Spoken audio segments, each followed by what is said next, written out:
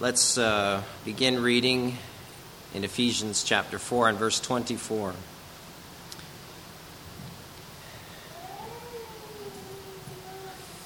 For the context, and be renewed in the spirit of your mind, and that ye put on the new man, which after God is created in righteousness and true holiness.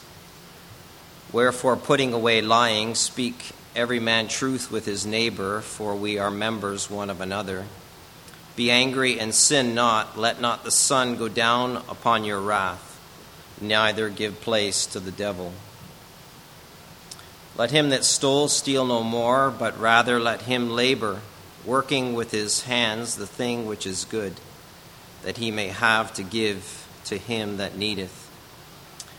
Let no corrupt communication proceed out of your mouth, but that which is good to the use of edifying, that it may minister grace unto the hearers. And grieve not the Holy Spirit of God, whereby you're sealed unto the day of redemption. Let all bitterness and wrath and anger and clamor and evil speaking be put away from you with all malice. And be kind one to another and tender-hearted, forgiving one another, even as God, for Christ's sake, hath forgiven you. And be therefore followers of God as dear children, and walk in love, as Christ also hath loved us, and hath given himself for us, an offering and a sacrifice to God for a sweet-smelling savor. But fornication and all uncleanness or covetousness, let it not be once named among you, as becometh saints, neither filthiness, nor foolish talking, nor jesting, which are not convenient, but rather giving of thanks. For this ye know, that no whoremonger, nor unclean person, nor covetous man, who is an idolater, hath any inheritance in the kingdom of Christ and of God.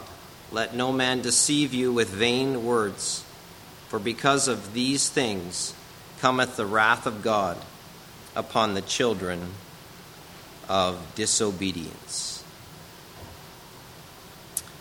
Why don't we pray before we start? Lord, we thank you for your word. Thank you that the intention of your word is to bring life. And we see that in our Lord Jesus. The word made flesh came to save men from their sins. And we rejoice in that, Lord. We look to you. Thank you for it, Lord. Grant us understanding. Grant us to obey your word and to take to heart those things which we see in it. Thank you, Lord, for your kindness, your gentleness, and your mercy. And we bless you in Jesus' name. Amen.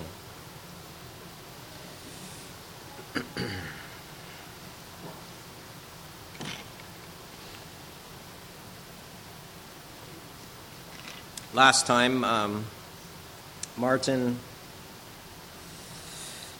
I believe he left off in verse 32, but he was skating then, and I thought I would pick this up in verse 31, particularly because I've seen this much in the life of many people, including myself.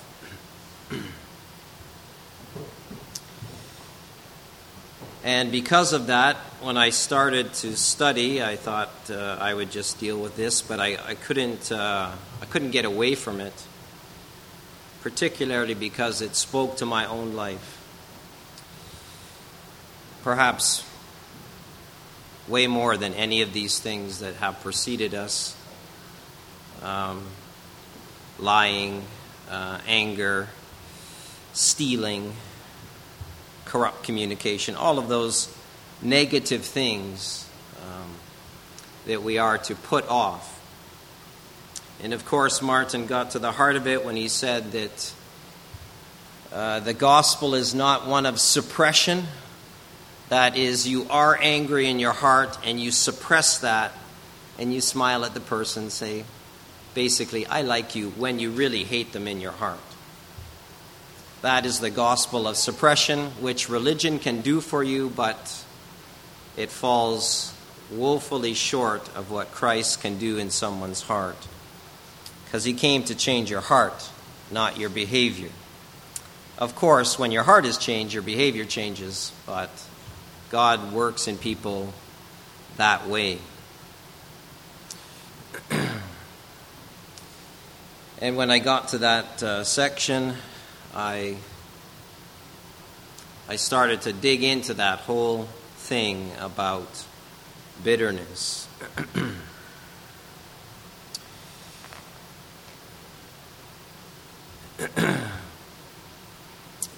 Bitterness is like a wheel. It's the hub. And you could say the things that come off of that hub are the spokes. There's many illustrations, and the Scripture uses them, which we'll get to. But the spokes are spoken of right there. Let all bitterness, and the spokes of that are wrath and anger and clamor and evil speaking. It says, be put away from you with all malice. So to use another illustration, bitterness is the parent and the children are those other things. Anger, wrath, malice, evil speaking. Now, it isn't so apparently obvious because there's different degrees of bitterness, you might say. Some people, they might be bitter in their hearts, but they might be just bitter at one person. They might be bitter at life in general. They might be even bitter, I thought of this one this morning, at somebody that they have never met. And I found that, that is quite possible. And it exists. You might ask why. Some people can be bitter at our Prime Minister because he has hurt them financially. They've never met the Prime Minister. And they will speak evil of the Prime Minister. And they'll even be angry at the Prime Minister and go and protest and yell and scream. And yet they have never met the Prime Minister. So people can be bitter at someone they have never met. And bitterness, the reason why the apostle says, let all, not some, but all bitterness be put away from you. Now we know that the remedy ultimately is the Lord Jesus, but he is speaking to Christian people. The context of the book is Christian people. It's possible for Christian people to become bitter.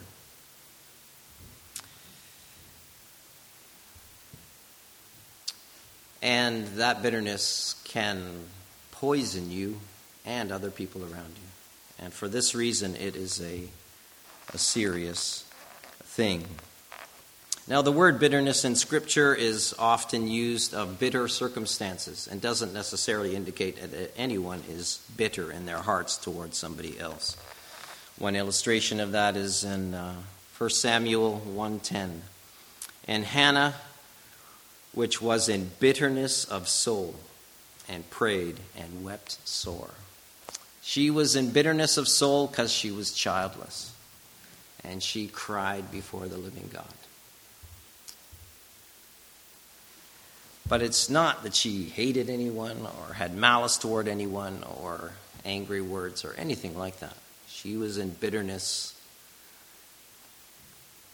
And she turned her heart in the right way. She responded to difficult circumstances and, if I could say, hurtful circumstances.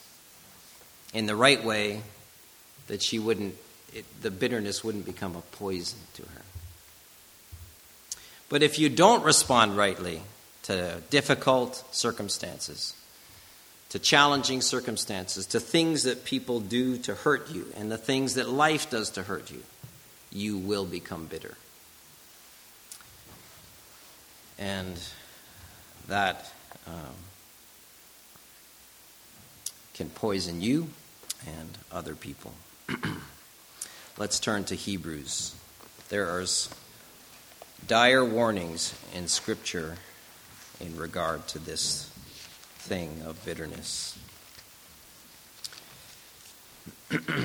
Now, there's 5 warnings in the book of Hebrews.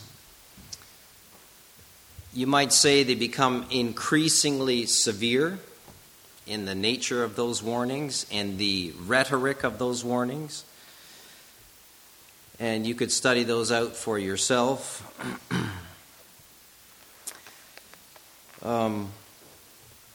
But let's turn to Hebrews chapter 12. And this is the last of those warnings to those that these Hebrew people that had received the word of God through apostolic witness, both of miraculous signs and wonders and mighty deeds. And they had joined themselves to the church and had been cast out of the synagogue.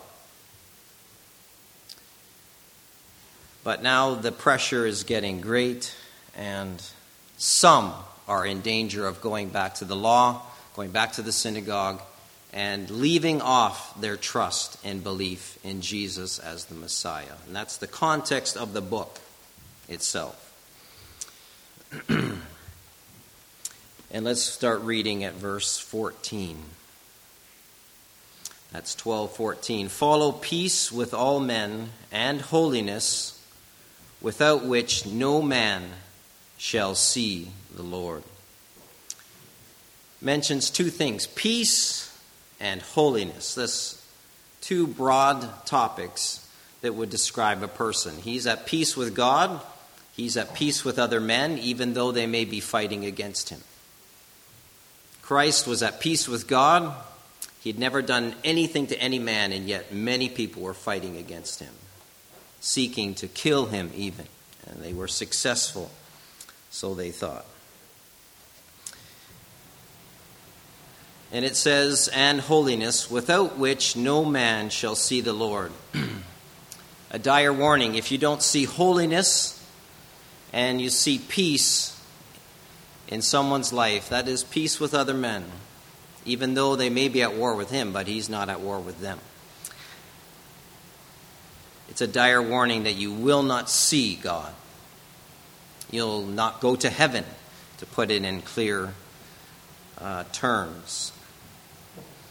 And then it says, looking diligently, lest any man fail of the grace of God. Lest any root of bitterness springing up trouble you, and thereby many be defiled. I find this amazing. It talks about peace with all men, and then gives an example how that peace can be disrupted. And that's through bitterness.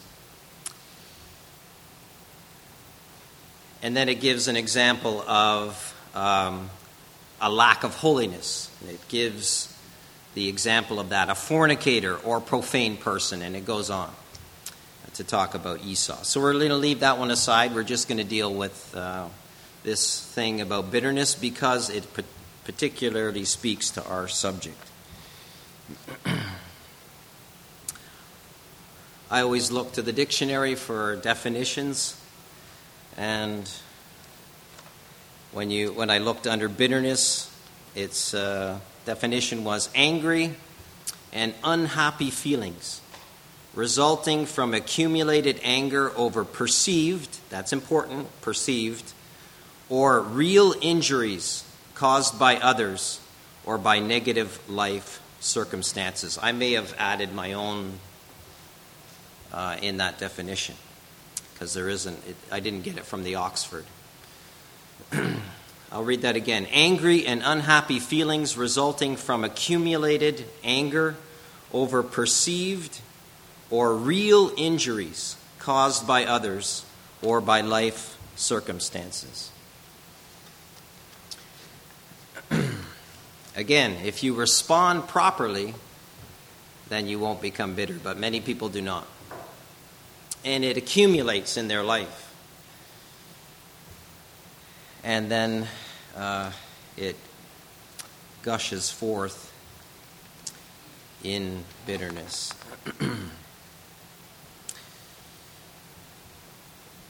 Looking diligently. This is something that I thought about it.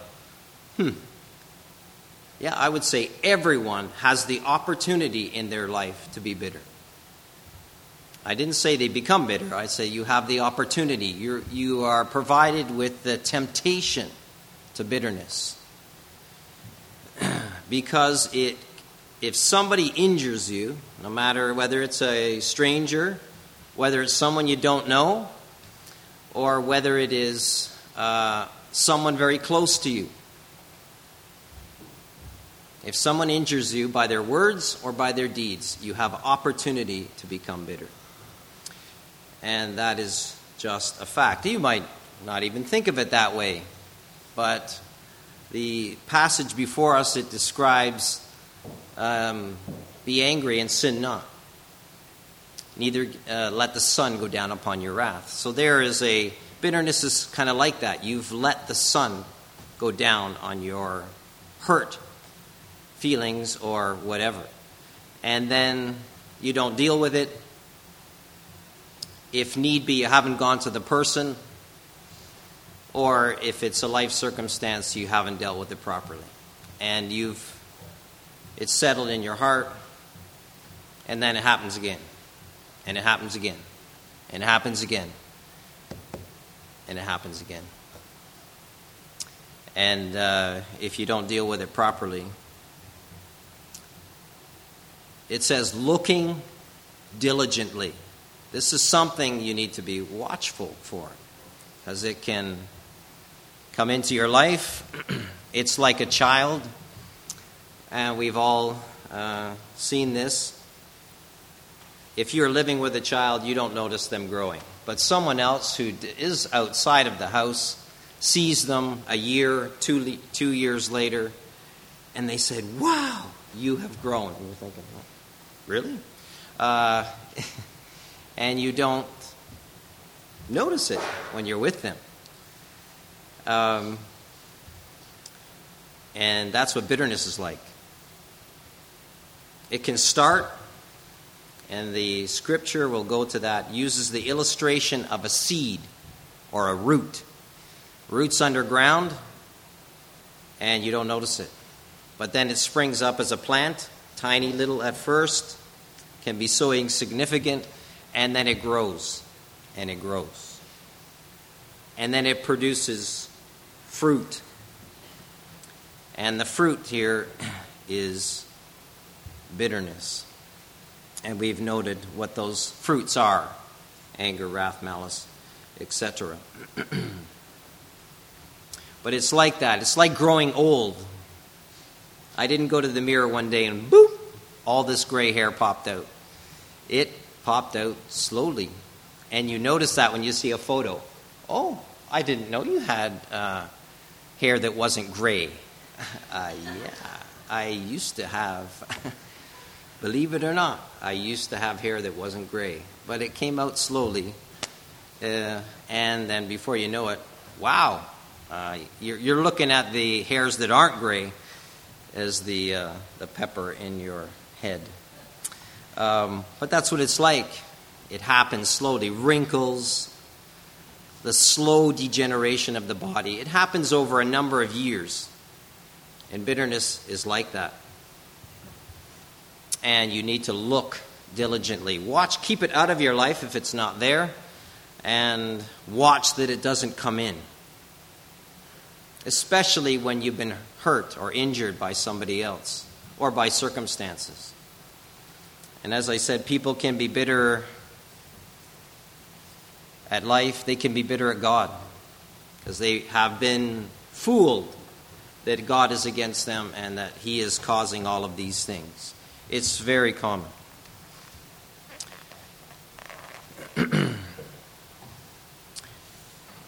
So we've looked at the cause. The cause is a failure to respond to real or perceived injuries properly. And those can be, you can be bitter over things that have never happened. You've just perceived that they've happened. Somebody has said something to you, you've taken that the wrong way, you've gone away, and you have become bitter over something that somebody never intended. And you could have gone, cleared that up, or you could have just forgiven it, but you don't, and you go on. So what are the signs? If I could call it the symptoms. You go, if you've got a disease, you suspect something's wrong, you go to the doctor and they give you tests. And before you go to the doctor, you may have some symptoms. You have whatever it might be, some pain, you've got this, you've got that. So you go to the doctor and he tells you, you've got this or that disease. So the symptoms, and this is by no means an exhaustive list, but in reading it on the subject, I got on to reading secular literature about, because unbelieving people who couldn't care less about the Bible, know that bitterness will poison someone and other people. So they recognize that fact. And so there is much literature on it. Why? Because there is many bitter people. And they recognize it's bad for you, and then they have written much on the diagnosis of bitterness in someone's life. And for that reason, I was amazed. Honestly, I was amazed at how accurate the world is on diagnosing bitterness, but how bankrupt they are for the cure. And they realize they need a cure, and usually the cure is either insufficient or it doesn't have the right source. Ultimately, it doesn't do the real curing of the soul. So these are the symptoms, and then it's a matter of degrees in different people's lives. Remember that. Number one, anger. It may be subtle, but it's there. You are angry, irritated person. And then the next, these are by no means in way of order, but they may or not. Anger is, pretty well up there at the top of the list. Evil speaking. You can see how this would work. You get hurt by somebody, rather than going deal with it or deal with it properly, you start to go and talk behind their back about it. Happens all the time. Gossip. Complaining was almost the top of the list of a bitter person. They complain about everything. Backbiting. This would be under the word gossip, but you're going specifically to talk about somebody else. They've hurt you, and you're going, and rather than dealing with it, you go behind their back and try and gain sympathy from some. Do you know what someone did to me? I've done it. Someone hurt me deeply. I was angry, and the first thing I did is when I talked about it with someone else. And I just vented my anger and frustration with this person. And I felt justified in doing so because they really did hurt me.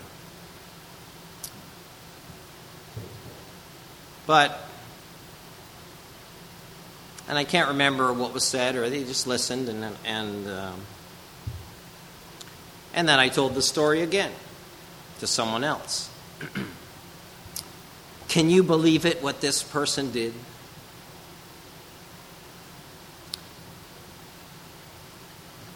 And I think I might have even told it a third time. One of the marks that you're bitter is you tell the story over and over again. Sometimes looking for sympathy, sometimes because you've been really, really hurt and you're just bleeding. But it's not the right course of action. And I thought I forgave the person. And to some degree I did. And then I was at church one day and a brother got up. He didn't know what I was going through or anything. And he says, if you've truly forgiven somebody, you'll just forget about it. Yep, he's right. He is so right. I was bringing this up again and again because somehow I just thought, and their apology wasn't enough. I wanted more. I wanted you to be groveling on the ground because this really hurt me. Oh, it was just so sore. And I should have just let it go. Forgive them. But that's how it can be in your life. And it was, release when you forgive somebody because of what God has done for you. Strife. It can work strife in your life. Constant bickering and angry with other people. Whispers. This is from Galatians. Whispering. Did you hear? Oh, I can't believe that person did that to me. Oh, yes, I know. And you want agreement from others. Whispers. False accusations. Somebody that's been hurt by something and they've never gone to the person, and then they can develop a false accusation. They just never did that, and then they'll go accuse person of something that they never did. But you can be angry about a false accusation or make up false accusations. Malice, this is in the list in Ephesians. Continual irritability. Wow, this one really hit home for me. Just irritable for no reason. And I thought, okay, I got an irritable personality. If things are out of place or whatever, I'm just, But really, there's no reason for it. Other than, I'm maybe just kind of bitter at this situation, and then or this particular person, and just irritable. Blaming others. This is near the top of the list. I'd say right after anger, blame would be right there. Never taking responsibility for the situation yourself. And you always blame. They did this and they did that. Yeah, but the issue is now that you're bitter. And that's the issue. The issue isn't what someone else did to you. The issue is that you're bitter. Because you can be bitter at someone you don't even know. So, I just had to start to see these things. It's taken me, how long it took me to get this down? That it isn't what the other person has done. It isn't. It's about you, and you're the problem. If you're bitter, you're the problem. Yeah, but no, you are the problem. And it's taken me 58 years to get that down. Sorry, I'm a slow learner. Start to realize that, no, this isn't about them. This is about you. And that's that. And the sooner I came to that realization and stopped blaming the other person. I'm angry because you're doing this. Now, we don't want to be irritating. None of us do.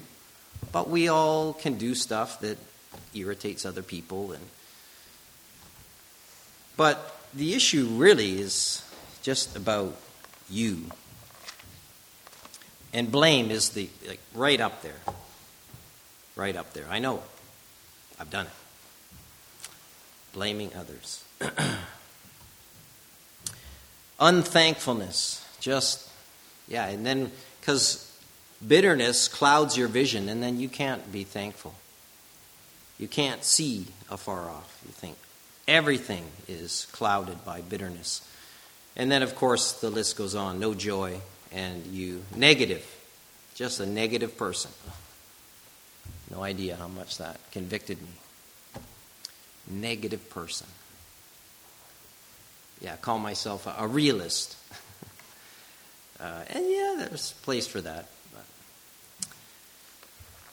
negative. Those are the symptoms of, and you might see a greater or lesser degree, but all of us, you can see the opportunity because we all get hurt in life, and then you can become bitter. And in Hebrews it says, sober warning, lest any man fail of the grace of God. Fail of the grace of God. The grace is there not to be bitter, but you can fail of that grace. And then go on, lest any root of bitterness springing up trouble you, and thereby many be defiled. You can see how people can be defiled by this.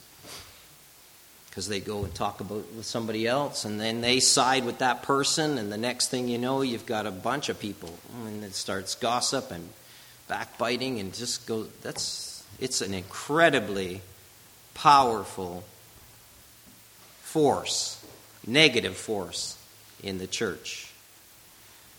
Seen it in many people's lives, including myself. And shouldn't be surprised.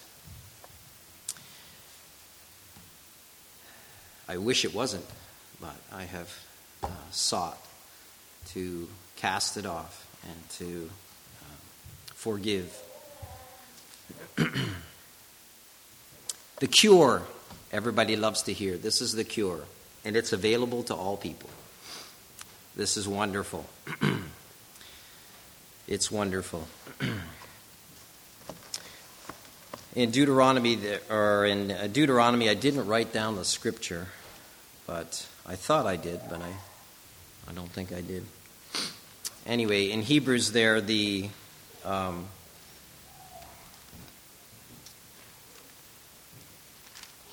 alludes to, it's in Deuteronomy where, lest there be any root, and basically the root of bitterness springing up, producing gall and wormwood. And then it goes on to talk about idolatry. And it's a serious thing and you can see how it affects others through those things that we have talked about.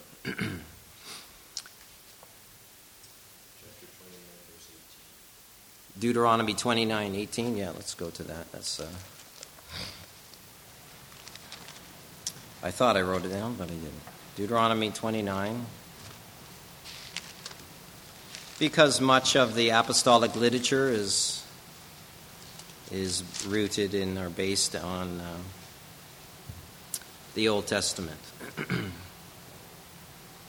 Okay, verse 18. Deuteronomy 29:18.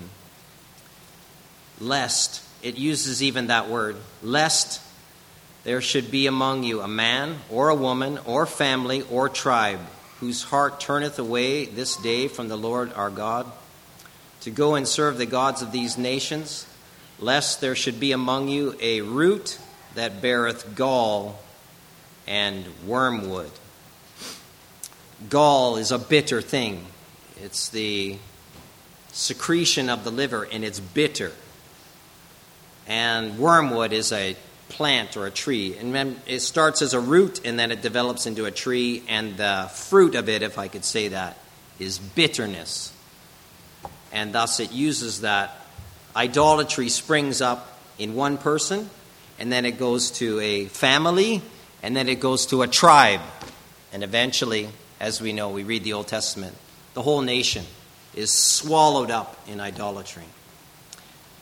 And if we don't, that's why the writer, or Paul says in Hebrews, looking diligently to cast this out, to uproot it. And I have seen this and on my own property. Had this nasty vine that's in my garden, and I hired a girl that's very diligent for cleaning, and I got her to dig out the whole front garden. I thought, I'll get you out of there. Cast all the dirt, and then put all new dirt in. Look back, and guess what? I think I needed her to dig the china to get the root out. And there's some other plant on my front of my ugly plant springs up, this one big stalk with this ugly flower. And unless you can cut that thing down to the ground, I even sort of dig out the roots, but I didn't get all of them. And guess what? It's still there. You could chop that thing down, but the root is still there. And I told my wife, give it up. Someone told me you can get a thing called root rot to get it out. But that's it. But it's the root you've got to get at. And unless you get that root out, it's going to spring up again. Bitterness is like that. This is the cure. And be kind one to another, tender-hearted, forgiving one another, even as God, for Christ's sake, hath forgiven you. That's it. It seems so simple. And this exhortation is to Christians who have been forgiven by God of every single sin that you've ever committed. The horrible and abominable things that you don't want anybody else to know, and the lesser things that you maybe confess publicly. God has forgiven every single transgression. And then someone does something to you and you don't forgive it. And you don't forgive it. And you don't forgive it. And you can become bitter. Imagine if God says, okay, because some people think that, yeah, if they come and confess to me, then I won't be bitter anymore. Try that with the Prime Minister. He's not coming to confess to you anything. I'm sorry. He's just not going to do it. People that are bitter at the Prime Minister, I see many people bitter at the Prime Minister. So that isn't the issue, whether they come and confess to you. It helps in a relationship, and the closer the relationship, the better. Then you need to work those things out. But going down through the list, imagine if God said, well, let's see now, you've committed 6,632 sins, and we need to go down through the list, and you need to confess all those.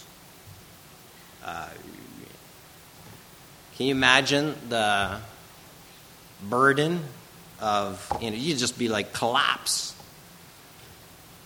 And it isn't that we trifle them and we weep and cry. And God says, yeah. The thief on the cross, he didn't say, yeah, I told you before. Why? How did you get in this state anyway? He didn't do that to the man. He just said, today you'll be with me in paradise. He didn't even bring up, how did you get, he didn't even bring that up. He just forgave it right there. He saw the man's heart. He saw the tears, the regret, everything, and he just forgave it. And that's how God has forgiven you. He's forgiven you freely without any merit of your own. You didn't bring something to the table. You didn't say, well, Lord, okay, I'll pay for half my sins. No, you can't pay for one sin. And you've committed, David said, more than the hairs of my head. They've gone over my head. I just can't even deal with it. That's how Christ has forgiven you. Forgiven you freely, no merit of your own. Fully, there's one sin that he didn't forgive. Freely. And he's forgiven you liberally. Many, many, many sins. Then Peter comes to the Lord and says, Peter, Lord, how oft shall my brother sin against me and I forgive him? Till 7 times? And the Lord says, unto 70 times 7. It's amazing. The cure is complete. When you are forgiven by God, you can forgive anybody, anything. But if you don't forgive, then you can become bitter.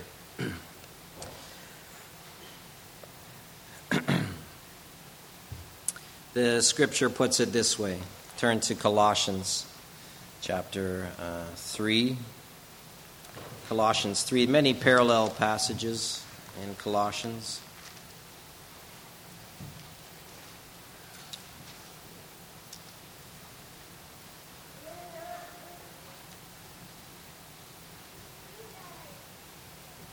In the wrong book here. Colossians.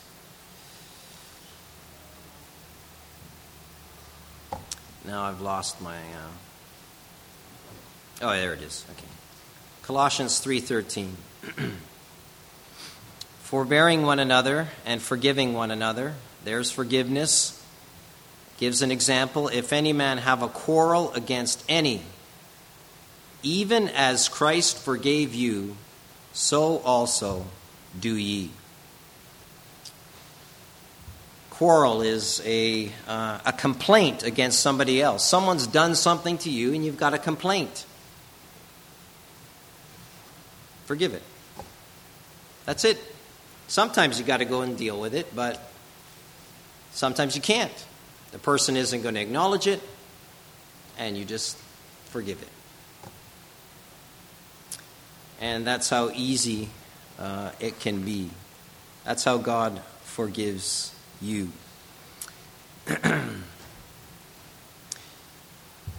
So these things, and yeah, it's taken me years to understand that one fact. It isn't other people that's the problem. It's myself. That's it. Let us go back to the text, Ephesians.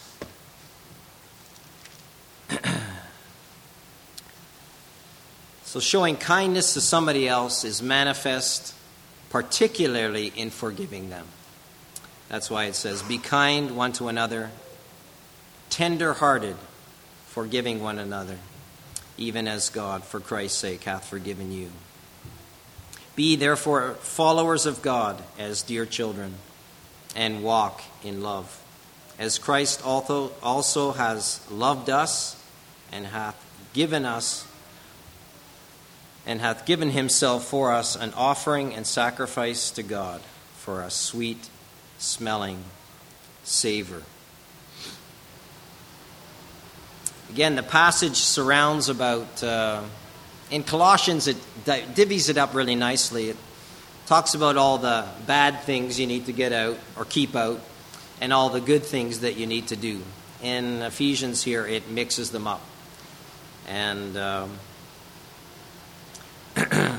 but we're to be followers of Christ Jesus. We're to look at him. We receive the grace of God, as Joseph pointed out that scripture, to walk in him, to live like him. As he is, or so are we in this world.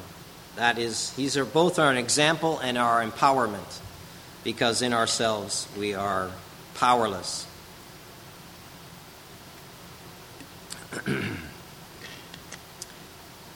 Walk in love. We've heard much about this, but it will always bear repeating. It's the core of the gospel. The stamp or the image of God in people is love. And not the love that you see in the world, that loves you 1 minute, and the minute you do something, they're gone, or they are no longer your friend. That isn't the love of God. The love of God can love even his enemy. He's proved it to us because we were his enemies. While we lived in opposition to him, he still loved us, and he died for us. So that whole mention of a sweet-smelling savor is from the Old Testament. When offerings were given, it mentions a sweet-smelling savor. Whether it was an animal that was sacrificed, or whether it was bread and wine poured on the fire of sacrifice. But the significance of that, I don't know what you think, but a burning animal and the flesh thereof wouldn't really smell nice.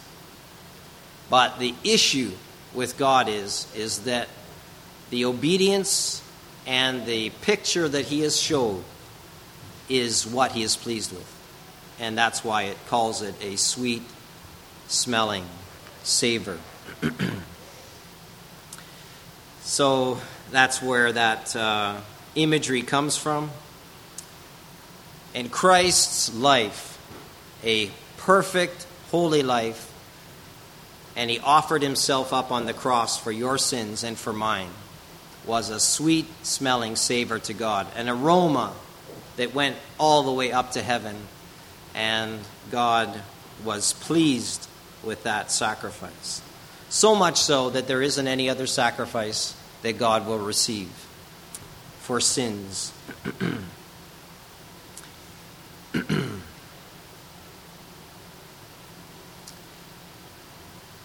What time is it? It's not 1 o'clock, is it?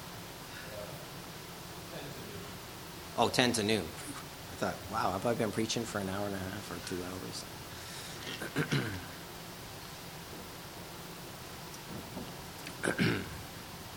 So the exhortation is to imitate God, imitate Christ. And we're to do it in two ways. To love the brethren, love unbelievers, and to love holiness. And those are the two marks, you might say, of every Christian. Those are two marks: love for the saints, and love for God, love for even their enemies. That's the mark. And holiness. It says that in Hebrews. Without holiness, no man will see the Lord. So the holiness that God is looking for is not just an outward holiness. It's inward. And he does that, as we've said, by cleansing the heart. Now, you do have to battle. It isn't that, now there will be no temptations in my life. We've seen that in just the illustration of bitterness, how it can come in. And the exhortation is given to Christian people to reject these things and cast them out. And then it goes on to some negative things. You could say unholiness. It says, but fornication and all uncleanness or covetousness, let it not be once named among you, as becometh saints. Fornication is relations outside of marriage. In the culture of Paul's time, it was very common. People would be involved in that as a matter of course. It's just growing up. And our culture is becoming increasingly that way. People are fornicators and they don't even think about it. They live together, they have children, and they live as if they're married, except they are not. That is, in my parents' day, it was a scandal for a woman to get pregnant out of wedlock. A scandal. And you would be scandalized, you would be embarrassed, you would be hid away. It was an embarrassment, and you were embarrassed if you were the person doing it. Now, people don't even think about it. And that is the way it was then. And it was very common. Paul even exhorts believers not to join themselves to a prostitute. As if you would have to be told that, but you have to be exhorted not to do that. That's 1 Corinthians chapter 6 and verse 15. Don't you know that your body is a temple of the Holy Spirit? How could you join that to a harlot? And yet that was a exhortation. We would be, really? Yeah. People would have to be exhorted not to do that. The next is all uncleanness, and that would be of a sexual nature. Things that would stop short of immorality, but they would still be uncleanness. And we have that in spades in our culture. You just have to look at your cell phone if you want to. You can have that available to you. And that's uncleanness. And cast it away. If your phone causes you to sin, cut it off. Get a different phone that cannot access the internet. It's easy to do. Used to be much harder to do that, but now it's very easy. People can do all kinds of evil in their living room. You can gamble. I saw a commercial. You can gamble in your living room. It said, bringing Las Vegas to the entire United States. Isn't that fantastic?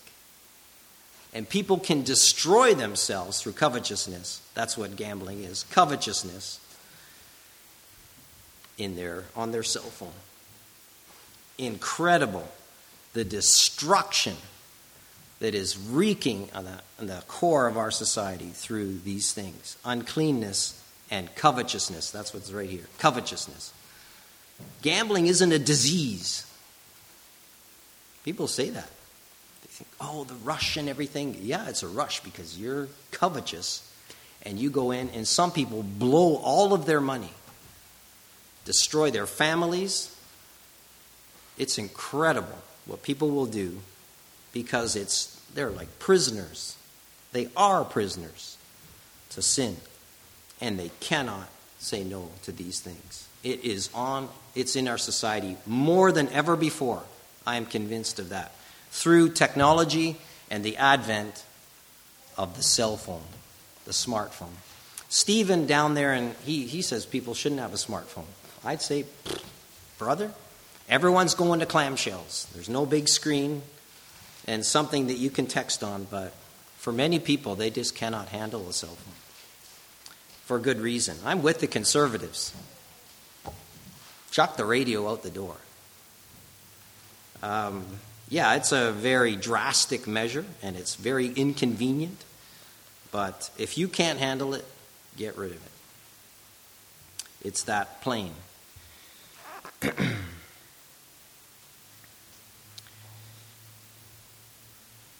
It says, let it not be once named among you. And what he means by that, it should never, ever occur. But we know, unfortunately, even in the scripture, it occurred. We see Paul having to deal with it. And then telling people, he says, when I come, he says, I know that there's going to be people that have indulged in these things and have not repented. He says that at the end of the book. It shouldn't even be once named among us. Did you know that brother so-and-so? You don't even want to mention it. Fell into immorality. Or fell into this or that sin. And yet, we're exhorted to cut it off. Why? Because we are to be like Christ, a holy people, and these things ought to be cut off. And then it goes on to speech. Neither filthiness, nor foolish talking, nor jesting, which are not convenient, but rather giving of thanks. I believe these are related to speech. Filthy speech. That seems like, that seems very reasonable. Foolish talking. It's getting a little less clear what that might be. And then it says jesting. And then I started to squirm a bit. Because if you go wrong on this, you can throw a lot of people under the bus that you shouldn't throw under the bus. Or many biblical translations, translate this word coarse jesting. So then they would say, it's about telling dirty jokes, and you shouldn't do that. I would agree with that, but I think that's covered under the first statement, neither filthiness. Filthy jokes are just out for all Christians. You never get to tell a dirty joke. I think we'd all say, yep, I would agree with that. And then foolish talking, that's just unprofitable speech. It probably occurs amongst us, and we need to cast that out. But then it says, nor jesting. And I had to, of course, I spent the longest amount of time on this word. Number one, deciphering what it said, and then, don't want to throw anybody under the bus. If anyone's going under the bus, it's me, because I can throw me under the bus. I just don't want to throw you under the bus, if you know what I mean. So foolish talking, senseless and idle speech.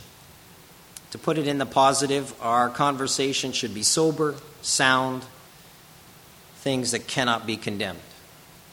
And the scripture tells us to speak that way. Then I looked up jesting in the dictionary. Now I'm using 150 to 120-year-old dictionary. And many of the words are referenced. The small version of the big, double dictionary that you got to look at with the magnifying glass. That's what I'm using.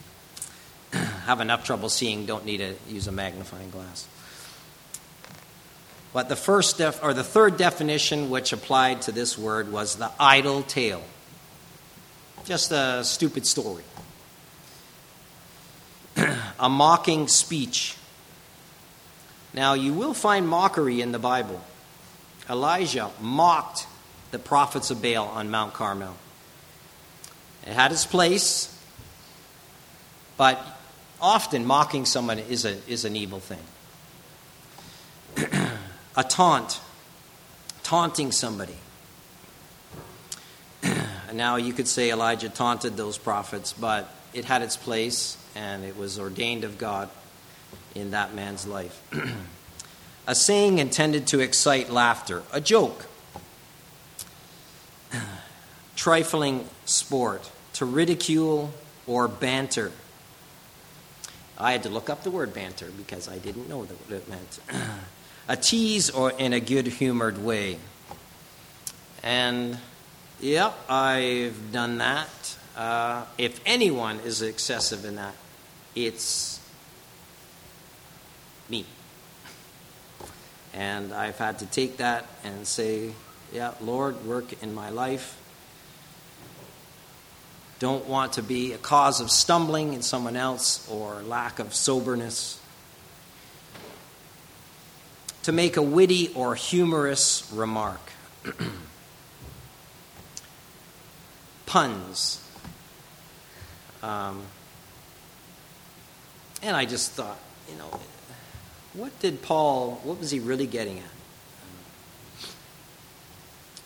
at? And a friend helped me through it, as I was just, people have thrown people under the bus. I mean, condemned other people, not getting this right. It's important. I thought, I could just gloss over this, but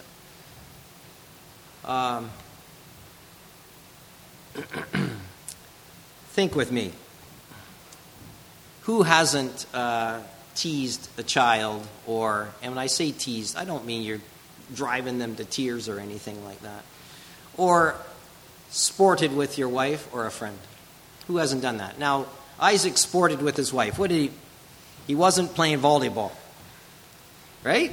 He was tickling her. They were having a good time. So isn't it like that with speech as well? We can tease one another. Oh, you can be excessive. Just like you could with sporting, you're just never serious. I don't think your wife was just wanting to tickle all the time. She's going to say, that's enough. Right? I mean, we're all like that. That's enough. But you don't mind throwing a snowball and then, throwing the ice down the cube down their back, and, we've all done that. And then running, screaming while he chases you, and then saying, now, dear, when he goes to take revenge, and then you say, you're not allowed. I mean, it's all in fun, right?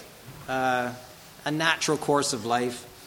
Your child does something funny, and how many of us parents, one of my children, I won't say which one, because she's not here,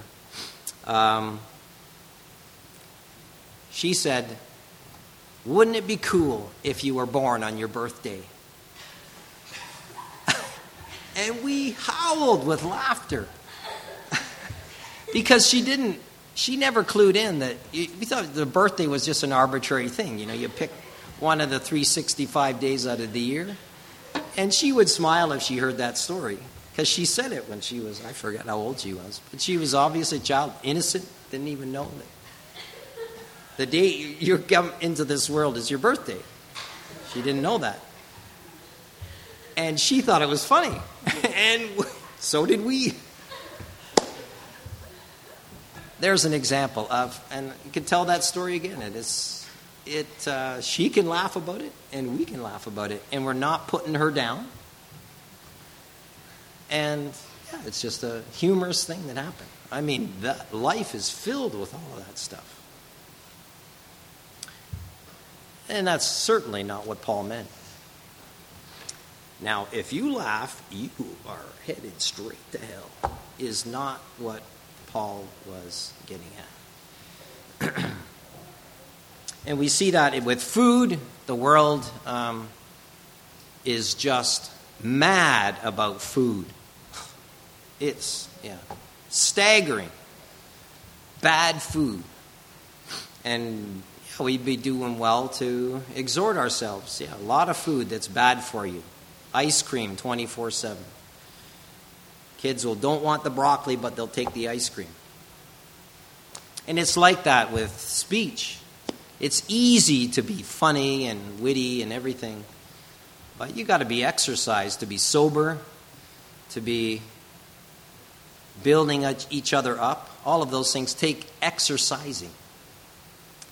And no pain, no gain. Principle. So, friendly sporting between wife and children and friends in moderation is good, and it's the spice of life. The dessert, as it were. Now, if you overdo it on dessert, and our culture does overdo it on dessert, I've been in a country where they don't have dessert. And I was, a bit shocked. Hadn't had dessert for 10 days, and then someone gives me something that I thought was dessert, and I bite into it, and it was as like biting into a plain piece of bread. And I was shocked.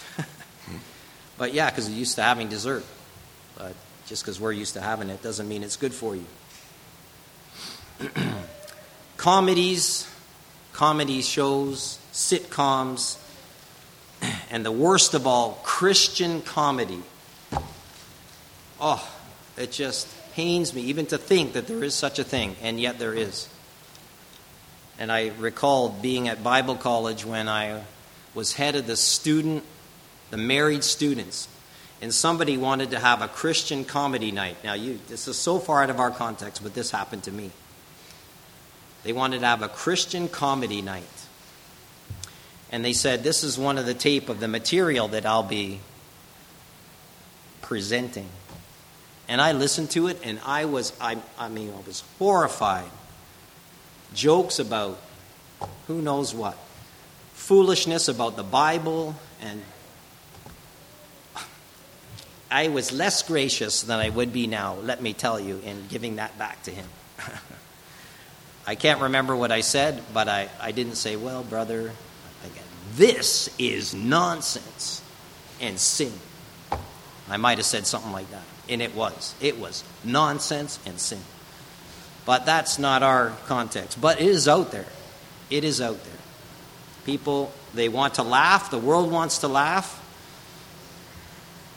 But take the exhortation from the Scripture and go to the house of mourning.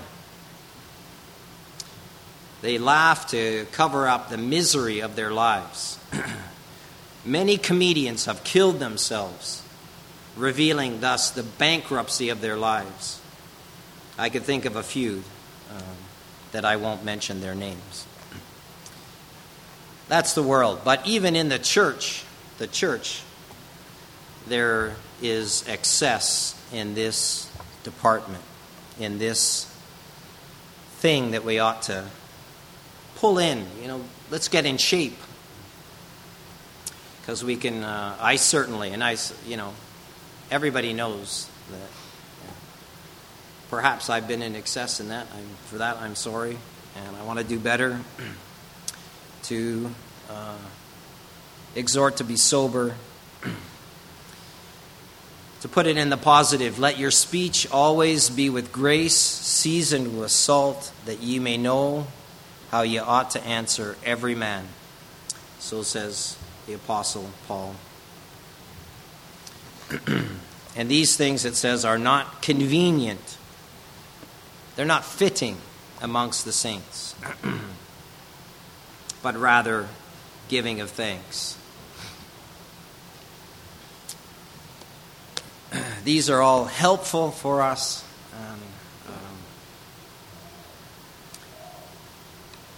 Certainly we want to be kind to one another, forgiving one another.